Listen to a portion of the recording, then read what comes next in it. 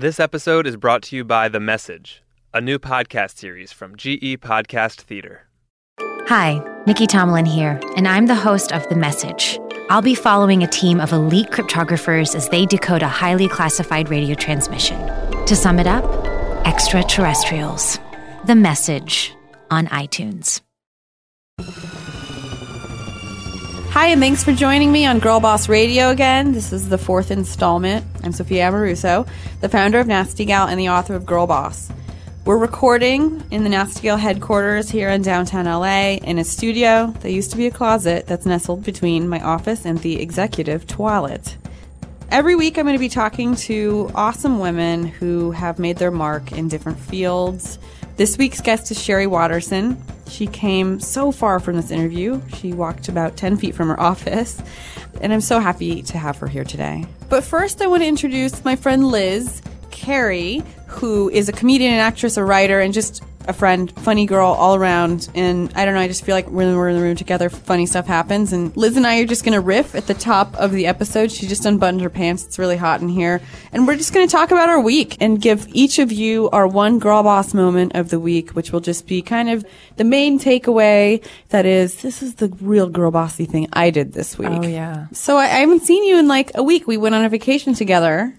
It feels like we've been back Like a year. Yeah, I was going to say I 2 know. months, but now that you say it, a year. Do you know what's nice about this podcast? It's also a sweat lodge. Oh. So I feel like I've lost 3 pounds since I got in here. You should put that as part of a promo, like girl boss, and you lose 7 pounds during each session. Come on my show. Okay, well, about a week ago, I went to Boston. Oh yeah.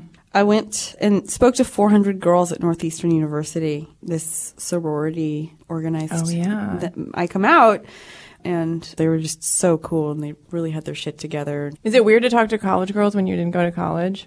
It was funny. I thought about that. I was like, wow, I really pulled something off. I didn't finish college, but I'm going to them to talk to their students. How does that work? Of all the people that you speak to, I feel like sorority girls would make me nervous. One of my conceptions about college was, or sorority specifically, was that it was a bunch of girls being like really mean to each other. Yeah. And then I'm sure some of that exists. But these girls were so fucking cool, and they were like making friends in the line. But I did learn something interesting. What? Netflix and chill. We talked about this. No. Do you know what it means? Yeah.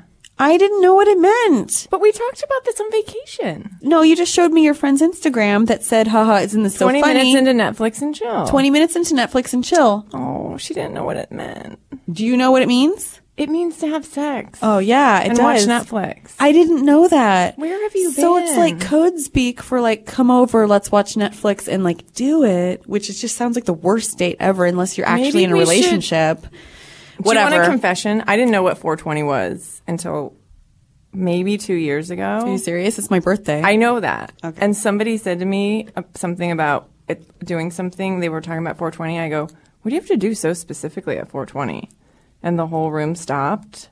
And I was like, just kidding. But I still didn't know what was going on. So I was trying to cover myself. And they were still staring at me like, there's no way this girl could not. That's crazy. I didn't. It's just like one of those things, like Netflix and chill. Missed you. She's Fucking from the Midwest. 420 just like went. Netflix and chill is about 6 months old. Okay, no, it's like 2 years old. I think I'm down to 4 pounds. We should put a scale in here. So Liz, did you have any girl boss moments this week? You're a mom. You're a working single mom. So I would say your whole week is a girl boss moment. Thank you. Let's give you some fucking credit. Thanks. My girl boss moment of the week was that I handmade lunches every day and he didn't have to buy one from school. Oh my God. What do you make? Now it's going to sound crappy, but bagels and pancakes in the morning. If I cook him... Does he take pancakes to go? No, but if I get up and make him pancakes, I feel good. Or if I make him something homemade, and if I have time to make him lunch instead of him buying lunch at school, Yeah. I feel like a winner. My girl boss moment of the week is figuring out how to respond to every girl who has given me a letter, written me a card, passed me their business card, or emailed girl boss.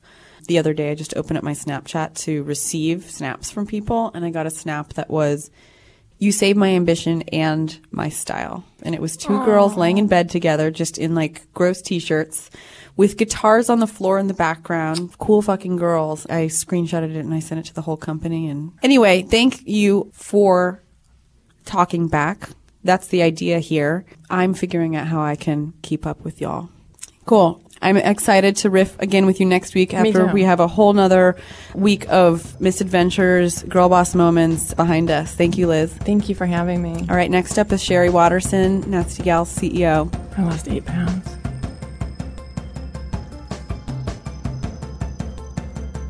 Today's guest is Sherry Watterson. Sherry has been the president of Speedo North America. She was the chief product officer at Lululemon for 5.5 years, and she's the CEO of Nasty Gal today. I've worked with her now for 2 years. She is such an inspiring woman, and she wakes up herself inspired every day to lead our team here, and I'm so grateful for that. Hey, Sherry, thanks for being here. Thanks, Sophia. This is so much fun. I've never been in this room before. You haven't? This is the inner sanctum. This is the inner sanctum. It's like the office next to my office, but it's really a closet. It's very cool. Yeah, I like the closet. It's cool. So let's start from the beginning. You're from Northern California, too. I am. Just a little bit south of Sacramento. Walnut Creek, California. Very happening. Yeah. I mean, it's technically the Bay Area. Yeah, it is. And you know, I started Nasty Gal a little bit in San Francisco, a little bit in Marin County, but where I really landed when I started the eBay store was in Pleasant Hill, which is about 5 minutes from there. It is. My little brother lives there. I'm very familiar with Walnut Creek. And what did your family do? My mother was a teacher and my father was a school administrator, formerly a farmer. After 2 floods and a drought, he decided that he was going to move to California from Iowa and start a new gig. So I come from a family of educators. And you wanted to be a teacher, right? I did, a kindergarten teacher, because I love kids. So I got way off track, What happened? though, right? What happened? Dude. You're not leaving me to teach kindergarten, are you? Not anytime soon. Let's see. I was going to UC Berkeley, and I was doing student teaching, and I worked my way through college. And one holiday, I go, God, I'm going to quit this waitress gig I've got, and I'm going to start working. I'm going to apply for this job at this really cool store called Joseph Magnin, which is kind of like Barney's. And I wanted to be a dun-da-da-da Christmas gift wrapper. So I got the job, and I must have rocked the wrapping scene because they kept me on after Christmas. Oh, man. I always wanted to be the holiday help that got kept around. It never happened to me. I know, right? Well, I was praying. I disappointed everyone. But I doubt it. I doubt myself. it. Yeah, well, the universe had your back because he had other plans for you. But anyway, so I finished college, and I went to Europe for, I don't know, a couple months with some friends, and it was a total blast. But when I got back, I had applied for my 5th year, which is what you need for a teaching credential, and I applied late.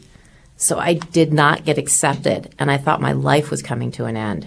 So I decided I'd go back and work at Joseph Magnin again until I got accepted into this program. And so I kept getting promoted, which I'm going, what is wrong with you people? I am going to be a kindergarten teacher and save the world. I am not going to be in retail. And it was so funny. I was thinking, how do buyers buy stuff? This is so crazy. How do you know what's going to sell? At any rate, one day I called the buying office, and 2 of my girlfriends from Berkeley were there. And there was a job opening there, which they encouraged me to interview for a junior assistant buyer in lingerie. Junior assistant? Dude, it was hardcore. I've never even heard of such a thing. That was back in the day. So I got the job. I guess I was qualified to be the junior assistant buyer of lingerie. And the rest is history. I started a totally different trajectory in my career. So you got the job at Joseph Magnin. Yeah. And then what? So then I was there for 5 years, and I left because they did not make it. But I ended up working for a Target company called Mervyn's. I remember Mervyn's. Remember? I was like, Mom, Dad, please, no, don't make me go there.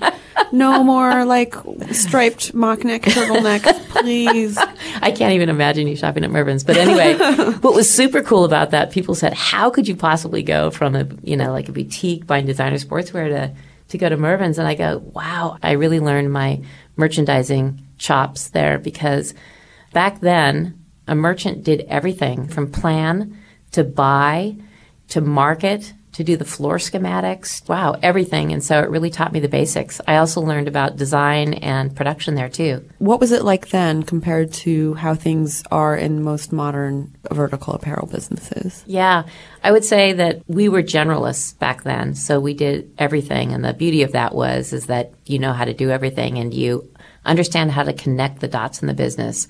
And what happens as retailers turn vertical, meaning that they designed and produced all of their own product, you needed to have specialists. So what happened to the industry is that it basically fragmented out so that different disciplines had different leaders. And generally the merchant was the one that ran the show in terms of the direction and so forth. But there were a lot of different people that came to be very pivotal in what it took to get product to market. And so you've told me this story, and I love this story, about you calling yourself the Velvet Hammer, which I just love. I want to use it all over the place. I want to apply the Velvet Hammer. Velvet Hammer, yeah, comes in handy. So where did this originate? Tell me the Velvet Hammer story. This is cool. So one of my first bosses, who was my mentor, and was talking to me about a job that was coming up, and she said, there's the designer sportswear job is coming up. And that's what you've always wanted, right? And I'm like, yeah, totally. She goes, that's cool because I'm going to interview for that job too. And I was like, what? She's interviewing for that job? This is the job of my dreams. This is the one that I've always wanted. And so I remember going into that interview and I was so focused because I was going to have that thing. And the woman that was interviewing me said, so Sherry, designer sportswear is quite different than the businesses that you've been in because it's very relationship oriented. And how will you go in and negotiate when everything is so relationship oriented? And how will you handle yourself? And I said, well, I'll get what I want. And she goes, how? And I said, well, I'll just be like the Velvet Hammer. In other words, I'll get what I want, but it'll hurt, but it won't hurt that bad because it's wrapped in velvet. I don't know what they meant by that, but so I ended up getting the job and they loved that answer, meaning that I could handle tough situations with, some sort of grace. And my boss came up to me and she said, congratulations for getting the job. And I said, thank you so much. And she goes, do you want to know something? I said, what? She goes, I didn't really interview for that job. And I go, what? You didn't interview for the job? She goes, no. I told you that because I know you do your best when you're pissed off and you would really focus on that interview. And you did. And you got what you wanted. So cool. I just want to make you angry all the time. Yeah, totally.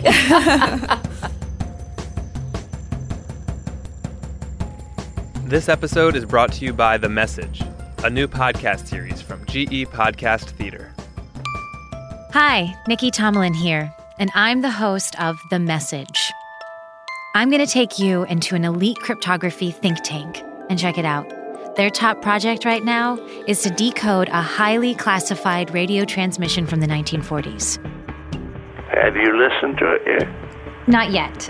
We're having a discussion about that. But if I offered you the chance to listen to it right now... sounds like a no.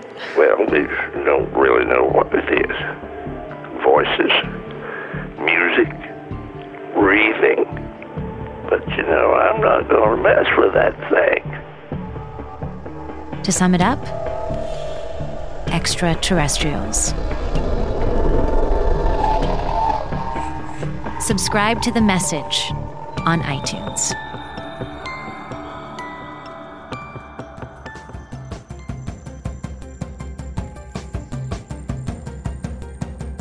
So Lululemon, you spent how long at Lululemon? 5.5 years. Yeah, and you joined when the company was how big? It was $200 million, and when I left, it was shy of $2 billion. Wow. Yeah. That's really fast. It's really fast. It was such a wonderful adventure, I'm telling you.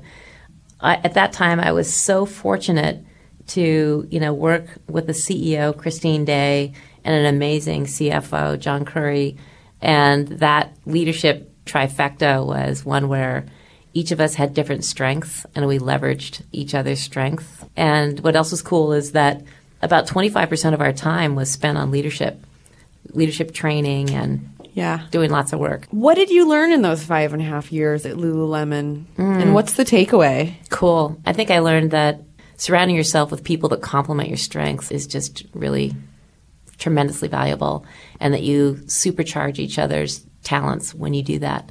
Learning how to lead other people through actually recognizing their talents and being able to coach them to be better at that versus try to change what they're not good at. So I learned that. I used to think that trying to change people was the way to manage them, and it's really like an old, outdated sort of way of thinking. Yeah. I learned a lot about leadership, about really having real conversations, like not making it scary to tell people the truth and to do it with love.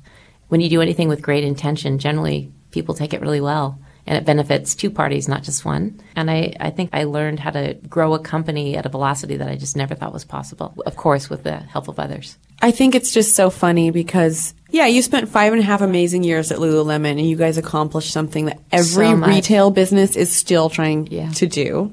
But at the very end, this Pantsgate thing happened. Was it called Pantsgate? I don't know. I'm sure somebody probably used that handle, but it was sheer pants that had to be recalled at Lululemon, and the press had a heyday with it. Let's put it that way. Cool. They had fun writing. Yeah. At the end of the day, you were the chief product officer. It was technically a product. Somebody had to take the fall. What was that like? What does that feel like? Yeah. It's really interesting. There was, as a company grows so quickly, one thing that you notice is that you have to rely more and more on your partners, and you have to have more and more experts around you, which of course we did. And if I look back, I would say, should we have had more experts sooner? That would have been an action that I would have taken. And sometimes things just happen, to be really honest. We did testing with every shipment that we did, of course, and we tested fabric and so on and so forth. And all the people that did this quality testing had to be certified. So, things happen. And I think part of it is we needed to take our fabric development just to a different level and a different level of science, which is something that we were doing. Actually, when I left, I hired a man that was just promoted to Senior Vice President of Innovation. His name is Tom Waller there. And he created an entire... cool title. Isn't it? I know, right? I want that title. You have that title. I do. That's right. Unfortunately. That's included We're not under hiring that one anytime soon. That's awesome. At any rate, he was in charge of doing research on not only the fabric, but the construction and so forth, and it all affected each other to make something perform. That's a really cool job. Yeah.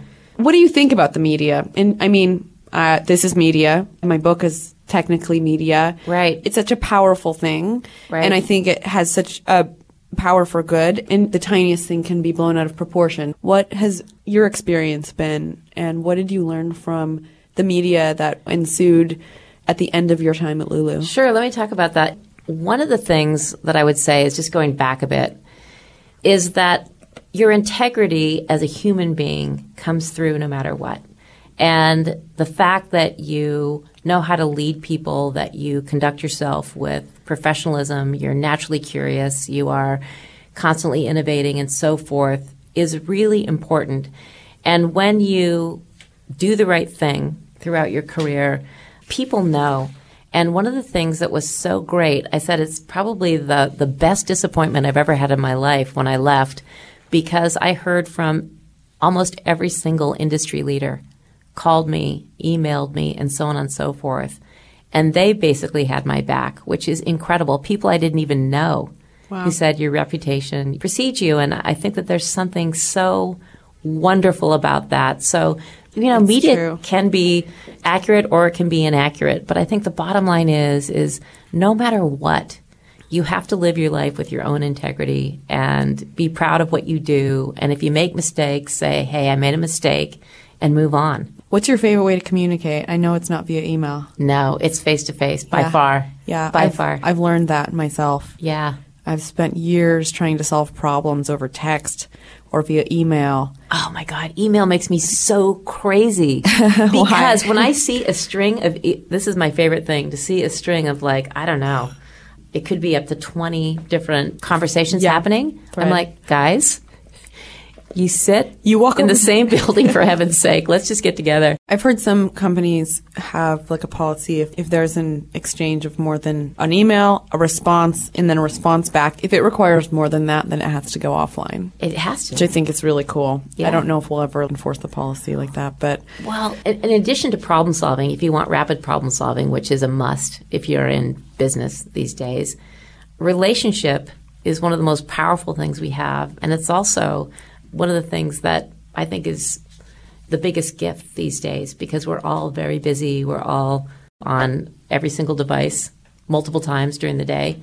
And that humanity, I think, really helps get things done. Yeah, in a way that's fun. where did you learn your leadership chops, and what do you consider great leadership?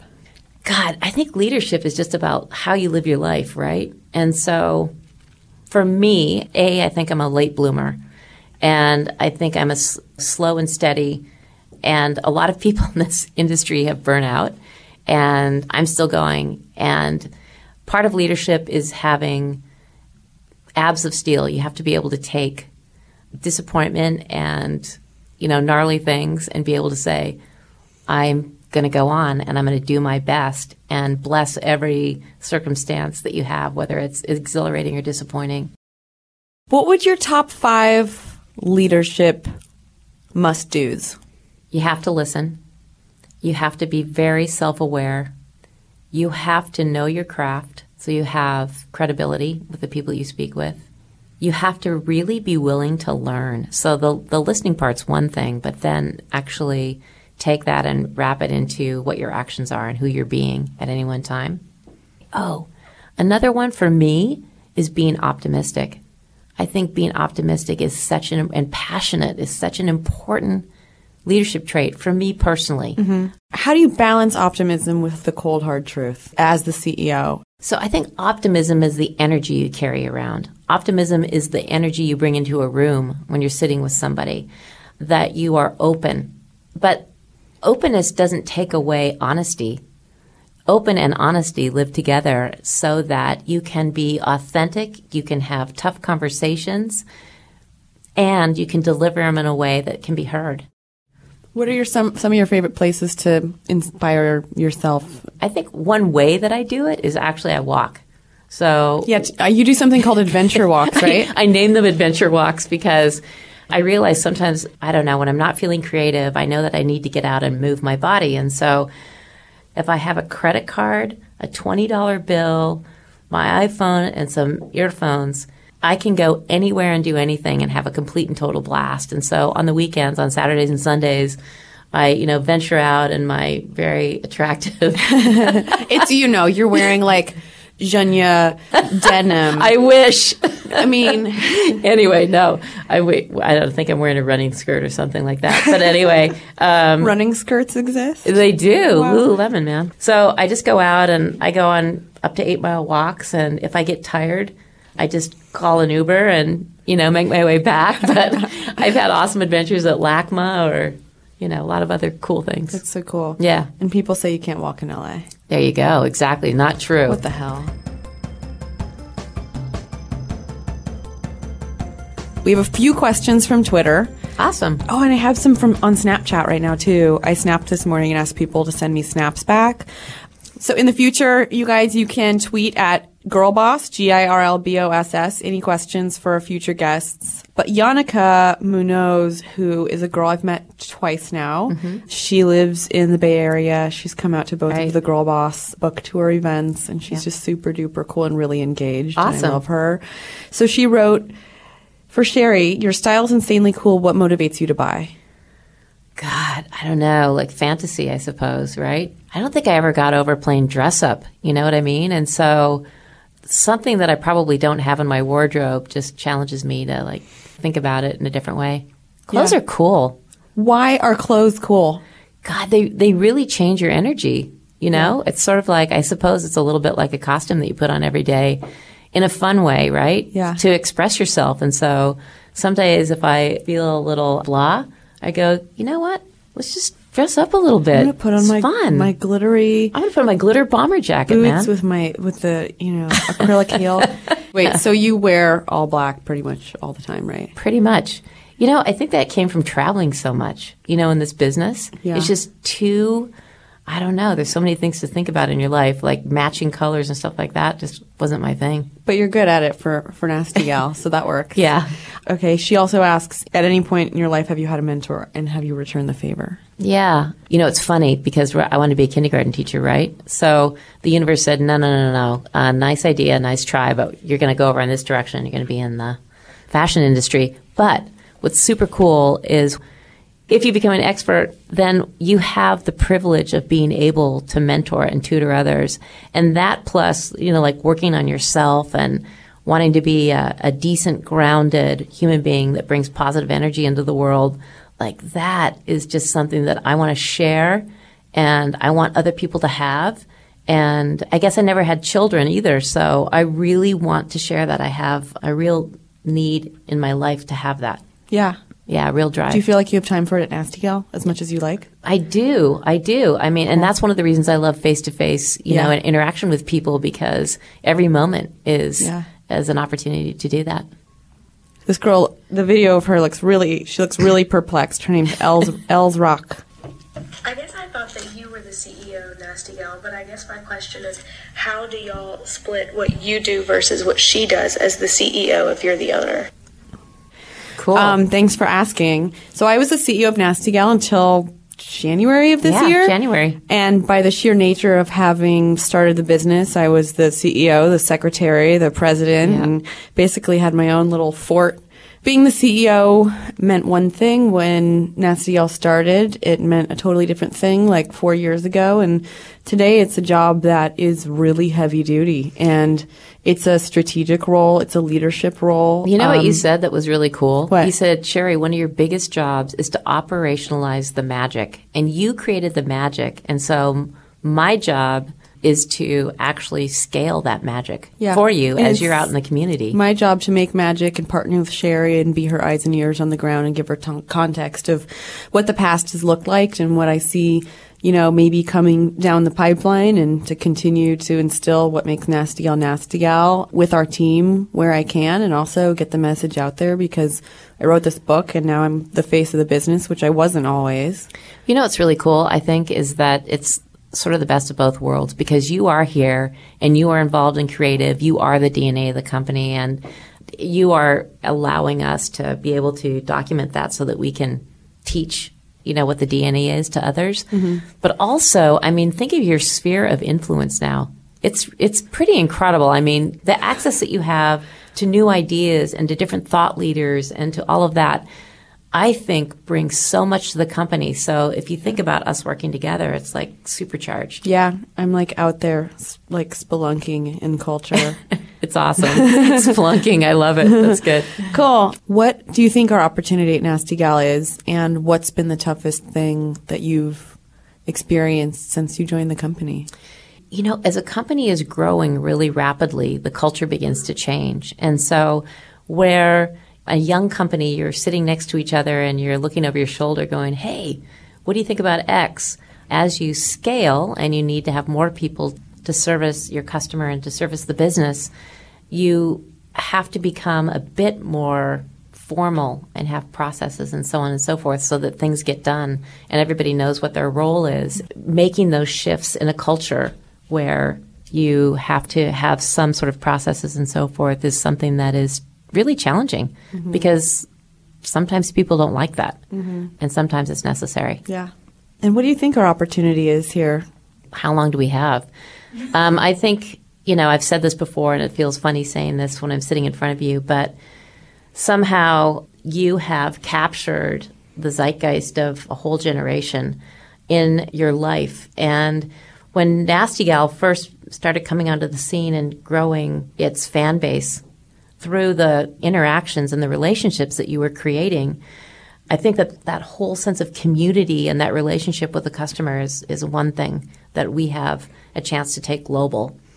Because again, as I said before, I think relationship is the ultimate luxury right now. I think the way that we express style, and I don't say fashion, I really do mean style. Style is one order of magnitude more cool, I think, than fashion, because style takes into account your own personality and your own way that you want to express yourself.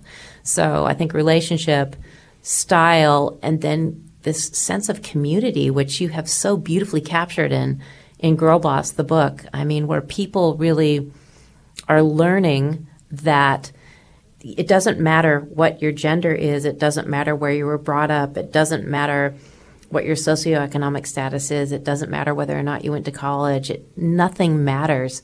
What really matters is that you are true to yourself, you work really hard, and that you can manifest your dreams. You really, truly can. And I think you just have ignited this sense of possibility in young women and older women and men. No, really, it's like really incredible. So it's our responsibility to take this style leadership, which you brought up in Girl Boss, and the way to manifest your dreams. And then you've also created this foundation, the Girl Boss Foundation, where you are actually giving a leg up to young talent so that they can manifest their dreams. And so think about the possibilities of what this is. Mm-hmm. It's huge. Yeah. Yeah. I agree. You said it better than I could. Thank you so much, Sherry. That's awesome, Sophia. Thanks for asking me to be part of the podcast. Of course. Cool.